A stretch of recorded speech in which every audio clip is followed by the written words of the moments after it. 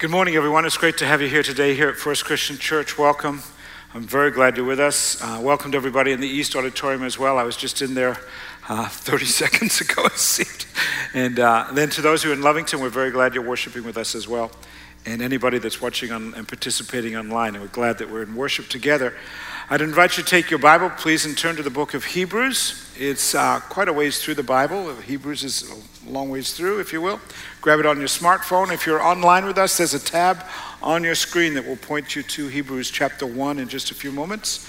My name is Wayne, and I'm part of the pastoral team. And again, welcome to each of you here today, and very glad you're with us. While you're looking for Hebrews chapter 1, we're going to read in just a few minutes the first 4 verses of chapter 1. I want you to take a look at this photo that's going to appear on the screens. You see, what you see there is a baby in a sort of a cushion of some sort of floral print chair, perhaps. It's obviously, if you look at that, it's obviously an old photo, probably taken in the early days of photography, mid-19th century or so. You know, photography back then, not that it's an easy process or easy endeavor to be in the photography business today, but back then it was more, taking photos was more troubling than today because the subject had to sit still for, numbers of seconds. These days we can take a photo if there's enough light in 1,000th of a second and, it won't be blurry, or a car can go flying by at 100 miles an hour, if you will, and we can get a photo of it because it's that fast. But in the olden days, when I was born. No, until modern photography came along, the subject would have to sit very still so that the shutter could open and close, and if you moved, it would be blurry. So the question remains, how do you get a photograph of a little baby like that in that age, in that time? It appears that the baby's lying on some sort of floral print of a cushion, right? How would you get a baby to be still in that moment? You would ask the mother to hold the baby. Here's another photo. Here's the full photo of the baby leaning up against mommy, but you don't see mommy because she's all bundled up, but you see the baby. And you see her outline now that I pointed it out, but probably if I had not told you, you wouldn't realize that there was a woman underneath all that stuff. Disguised, but still holding the baby, thus the baby is more apt to be quiet. It's a great metaphor, if you will, for those of us who follow Jesus Christ. You're like me. In the midst of some settings, in the midst of some situations, it's hard to sit still, isn't it? It's hard to settle into our lives, to settle into the direction that things are moving along, or to settle into decisions that we've made or relationships. And we get antsy and we wiggle and we want, well, is this really what I want to do? And God, is this really what you have in mind? And it's just, we wiggle. But I've got some good news for you, friends. If you're a follower of Jesus Christ, even when you don't see him or others don't see him, the followers of Christ are supported by our Savior, Jesus Christ. He is our ultimate comfort, our ultimate support, even in death, if you will, our ultimate resting place. In the midst of the decisions, in the midst of the aftershocks of decisions we've made, you know what? We can rest there and be certain that Jesus Christ is holding us. We're going to look at that today and throughout the coming summer. Today, we're starting on a long project, if you will, that's going to take us chapter by chapter through the book of Hebrews. Pastor Brian and I are going to see if we can't. It's a pretty complex book. This is not easy summer preaching. Let me tell you that. This is not backing off for the summer. We're going to dig in chapter by chapter, and between now and by the time we get to August. And Pastor Jonathan has come alongside us, and he has study material lined up for you that follow our weekend messages. So like today, this afternoon at about 4:30 or so, there's going to be a text that goes out to everybody. If you're part of our texting service, you might take a look at how you can become part of that. If you're not, just type one word, FIRST Decatur, FIRST Decatur to 24587. And if you get on our list, we have more than 1,000 people in that now, you'll get a study guide this afternoon. If you're not into technology, at the welcome desks there are paper guides, paper copies of what's going to come out. And it'll take you about 30 minutes this week to work through some of the things that Pastor Jonathan has put together. So to set the stage for, if you will, this is not a sprint. This is going to be a marathon, okay? We've got a sprint planned for the fall, but this is a long haul today, and we're going to, well, let's take a look at the opening paragraph of the book, and that'll set the stage of what's in front of us for the next 7 or 8 weeks, okay? Hebrews says this, that in the past, God spoke to our ancestors through the prophets at many times and in various ways. In the past, for us to hear from God, a prophet had to come forward. And so that's how we learned it in the past. But in these last days, since the days of Jesus, God has spoken to us by his Son, whom he appointed heir of all things, and through whom also he made the universe. The Son, the writer describes who Jesus is. He is the radiance of God's glory, the exact representation of his being, sustaining all things by his powerful word. And after he had provided purification sins, he, Jesus, sat down at the right hand of the majesty in heaven. And as a result of all of that, he became as much superior to the angels as the name he has inherited is superior to theirs. So, setting the stage, what's going on here?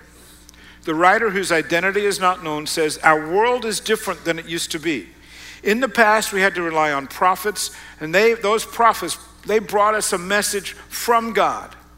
But now Jesus has come from heaven, and it's not that he's just brought a message. He is the message. And throughout the book of Hebrews, we're going to see that Jesus' life and death brought, if you will, you could say an earthquake to those steeped in what we would call as Christians the Old Testament. They didn't call it the Old Testament, then it was just the Scriptures. But to those who were versed in the Old Scriptures, in the Old Testament, if you will, Jesus' life and mission was radical. What Hebrews is going to show us is that the story and the message of Christianity is absolutely novel. Now, I will tell you that we, in our day, and particularly if you're a follower of Jesus and have been for some time or just starting, maybe you haven't started yet, but you're thinking about it. For us, we don't understand the mind shift faced by the early followers of Jesus Christ, the people of the ancient world. Because regardless of how long you've walked with Christ, whether it's been a long time or you're just sort of on the outside stepping in maybe, we all sort of understand somehow or other that Jesus, well, Christians say Jesus came from God and it's who he was, and you know, our understanding might be a little bit wonky, our theology may not be fully formed or sound, but we say there's something about Jesus being from God. We at least know that. Well, that's so different to the audience of this letter. Hebrews is declaring that while angels in the past may have brought messengers, they may have brought messages in that they were the messengers, Hebrews is saying that Jesus is the message. And that's so different for the audience of this letter. So,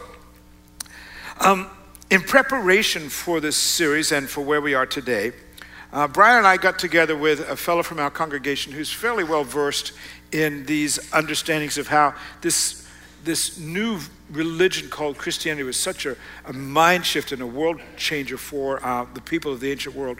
We got together with Dave Campbell, and as we were talking about, okay, Dave, what information can you give us out of your studies? I'm listening to him thinking, you know what? Forgetting me trying to be the middleman, why don't we bring Dave and let Dave tell you what he knows. So would you welcome Dave Campbell to the stage today? Thanks for being here, man. Good to be here. Thanks for sharing your photo with us. You're a cute baby.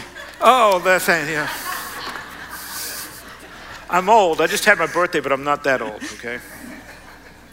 So I'm going to think of a way to I'm going to find a photo between now and the next service. You watch. Of you. Stephanie can help me. Yeah, right. Yeah. So it won't be that old, though.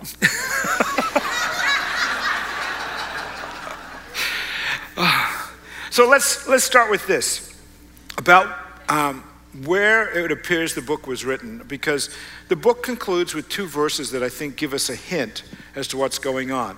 It says in the very last chapter, greet all your leaders and all the Lord's people. Those from Italy send you their greetings, and may grace be with you all. If you guys could go to the next slide for that, okay? Greet all your leaders and all the Lord's people. Those from Italy send their greetings. Grace be with you all. So we have some clue as to where it may come from, but let's go from there.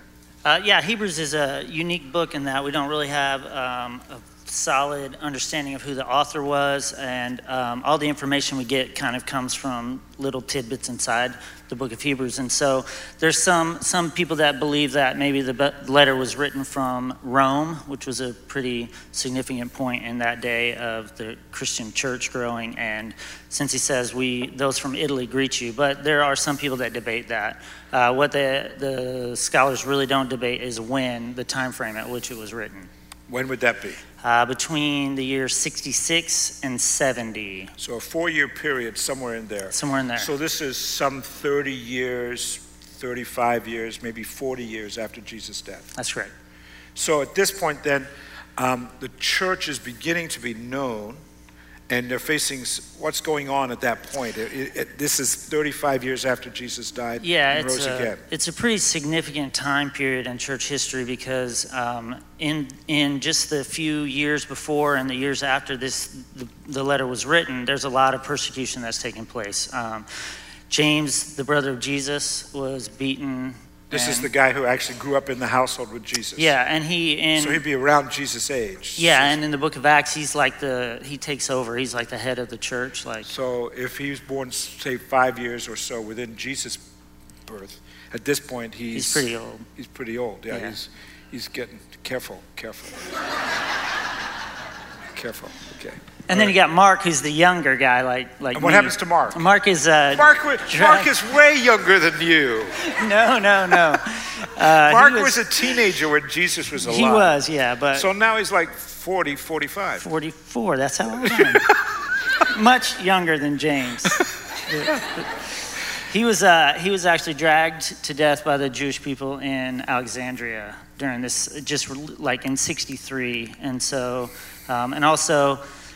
Matthias, who was the replacement to Judas, he was beheaded in Jerusalem by the Jewish people. So the Jewish people are, at this time, really getting bold in persecuting the believers in Jesus. And where's Paul, the Apostle Paul? Paul is, it's actually one of the clues in which we know it was written, because we know that Hebrews was written after the death of Paul because of some of the comments on Timothy. And so Paul he's been killed in 65, 66-ish by Nero. So you've got persecution coming from the Romans, if you're a Christian, and from the Jews. Is that right? That's right. Yeah, and Nero had just come to power in 64, and in this time frame, he's really taken it to the Christians, like the Colosseum, the burning at the stakes, the lions, and all that is right. This is the time period of this. So these Hebrews are fearing for their lives from Yes, from both sides. And on top of that, the Romans have really taken offense at the Jewish uprising in Jerusalem, and so they've started the Jewish-Roman War begins in 66 and it goes up till 70. What happened there? So what happened in Jerusalem? In Jerusalem, there was an uprising of the Jewish people, and they actually defeated the Roman garrison that was holding control of power over Jerusalem, and they kind of defeated them and kicked them out. And so they go home back to Rome, and Nero and the leaders there are not happy about that. So they send everybody basically. And in that time, like in the year 66, 50,000 Jews were killed in Alexandria, and over 60,000 in the rest of the region. And so there's a siege around Jerusalem? Yes, and so it's in great turmoil. And actually in the time period after the Jewish people won, now there's so the Romans have been kicked out, so there's an evacuation of the authority that had been there. So all these cells of, like, the Zealots are fighting the Sadducees. They're all fighting for control of the Temple Mount. The high priest is murdered, and there's like great chaos happening in Jerusalem. And then in 70, the Romans come, lay siege to Jerusalem, and completely destroy the temple.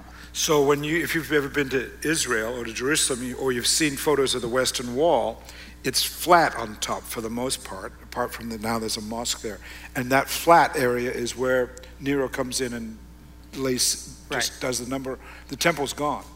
Yeah, what we have left is just the wall, the foundation where they built. It was all on top, and it's all gone. So if you're a Christian, you're getting it from the Jews, though that you're Jewish yourself. Yes, which is interesting because they're Jewish Christians. The book is written to the Jewish Christians, which seems odd to us that you could be Jewish and a Christian. But at that time, they were really, the Jewish people were still Jewish. They just believed that Jesus was the Messiah, as opposed to the people who were Jewish that didn't believe he was the Messiah. So if you're a follower of Jesus at this point, you're getting it from the Romans, afraid of being burned at the stake or fed to the lions, and you might be getting it also from fellow Jews who aren't Christians. That's correct, yeah.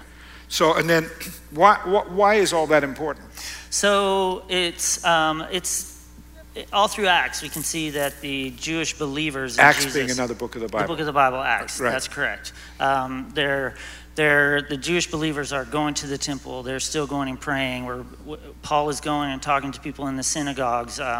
So they're still worshiping there. They're going and doing offerings. There's major holidays that they go up, and so it would kind of be like if you guys on your way here today had the possibility of being killed for coming here.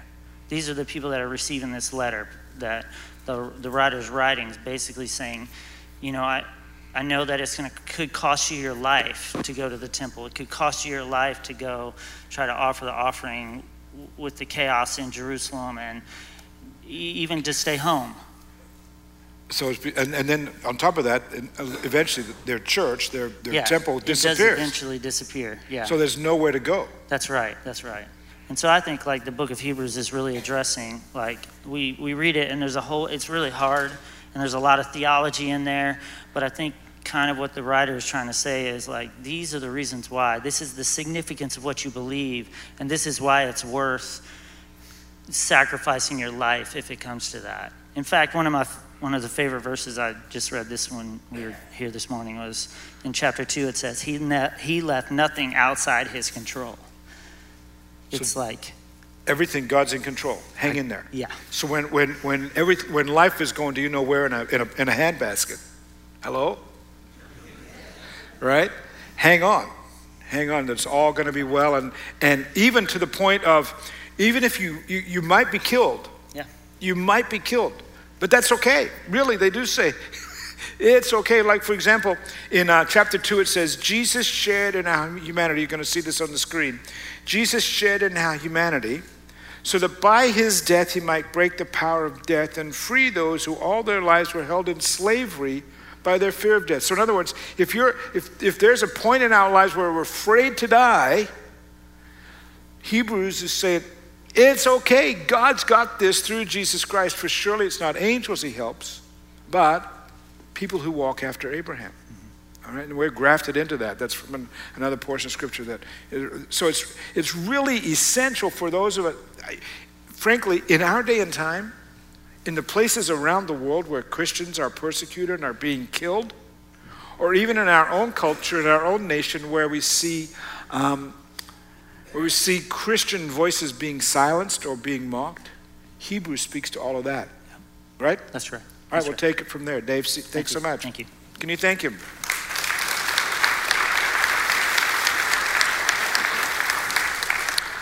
Because what the writer is saying is all this help, it comes from Jesus. And that Jesus is, when you're looking for a leader, Hebrews is going to say, when you're looking for a leader, Jesus is going to be a better leader. When you're looking for a better forgiver, Jesus is going to be a better forgiver.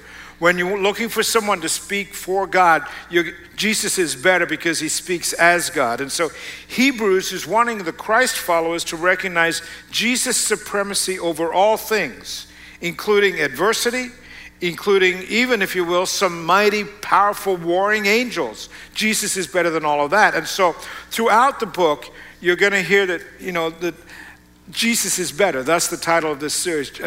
Over and over again, Jesus is better. If you got this situation, Jesus is better. Jesus is better here. Jesus is better. And so in light of all of that, when we say that Jesus came as God's message, not just a messenger from heaven, what could we learn?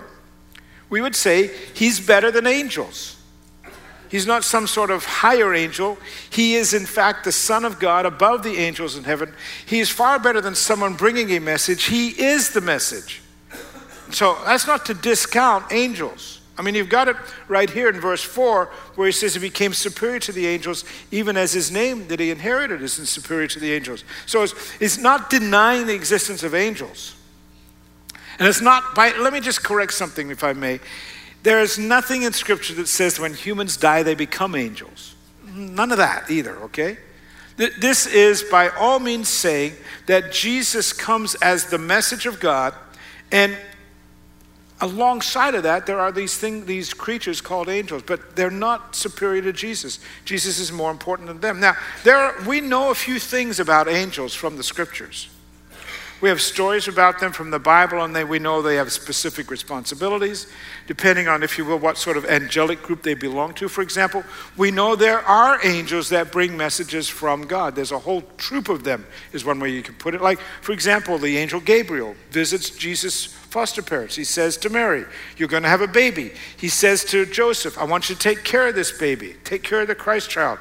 So there are angels who bring messages like that. There are warring angels.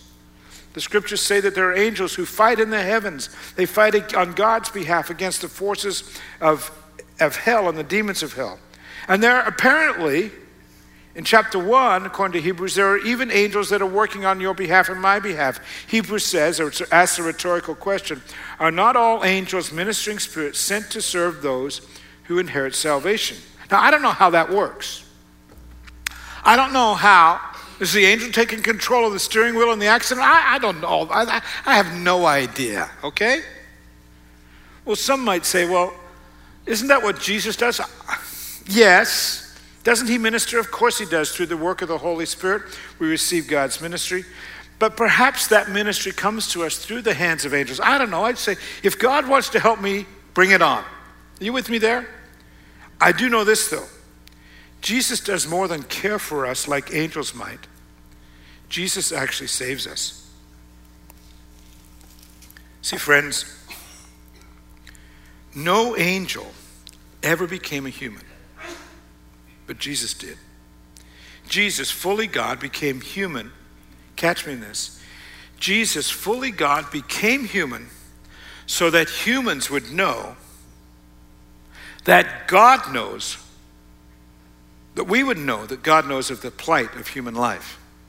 Or as Max Lucado has put it this way, Jesus came not as a flash, like a flash of light, like some angel appearing and everybody drops to the ground, nor did he come as an unapproachable conqueror, but he came as one whose first cries were heard by a peasant girl and a sleepy carpenter.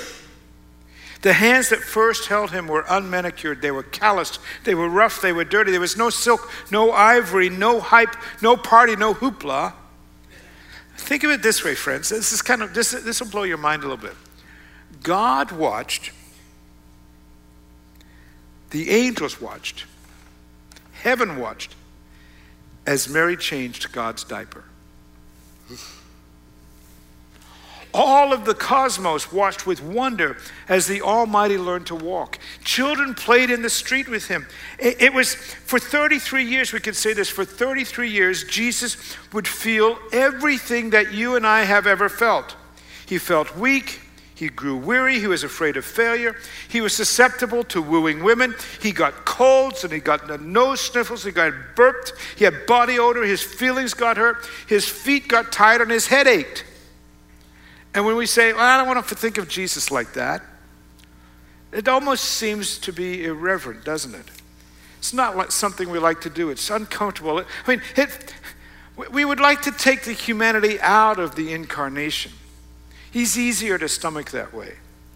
There's something about keeping Jesus divine that keeps him distant and packaged and, if you will, predictable. But don't do that, friends. For heaven's sake, don't do that. Jesus came fully as a human. He knows exactly the situations and the settings that you face.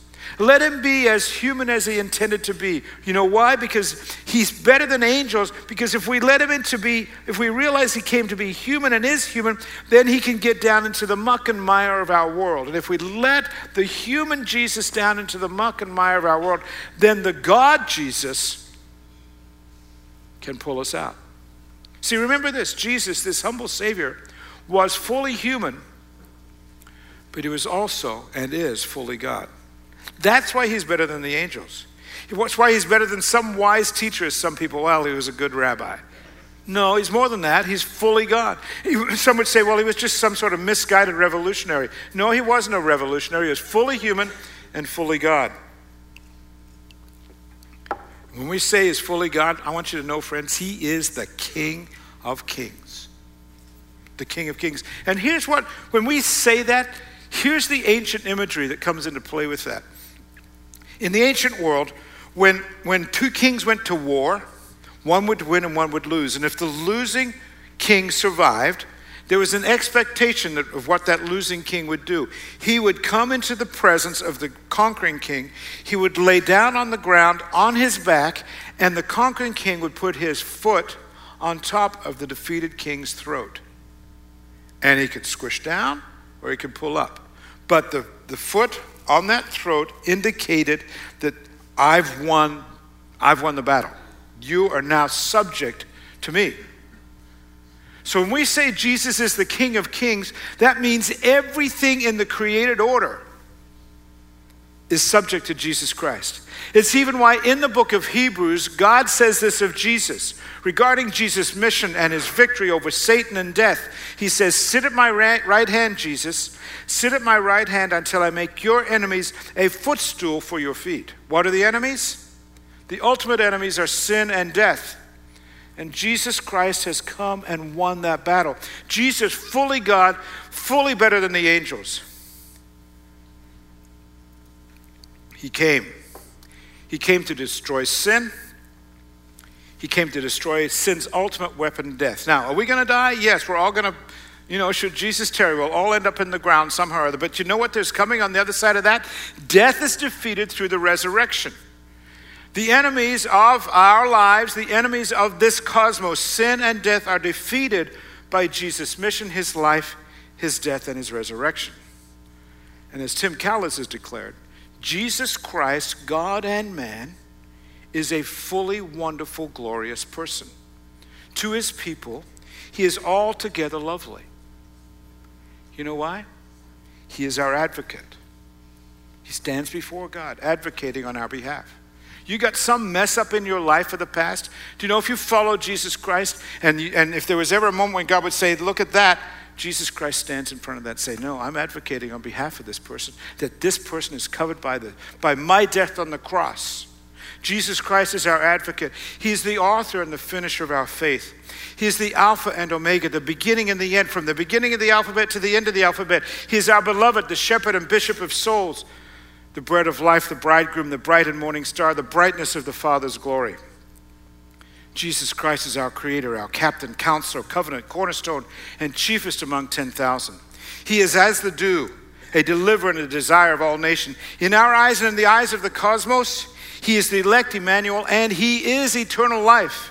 He is a fountain of living waters to thirsty souls, of joy to troubled ones, and of life to dying ones. He is the foundation upon which his people, with safety, we build our hopes of heaven, friends. He is the Father of eternity, the first and the last, the firstborn among many, and the first begotten from the dead. And to his chosen, he is a guide, a governor, a glorious Lord, God, the true God of all, God blessed forever. He is the head of the church, the help, the hope, the husband, the heritage, the habitation of his people. He is the horn of their salvation and rides upon the heavens. He is the inheritance and the Jehovah of armies.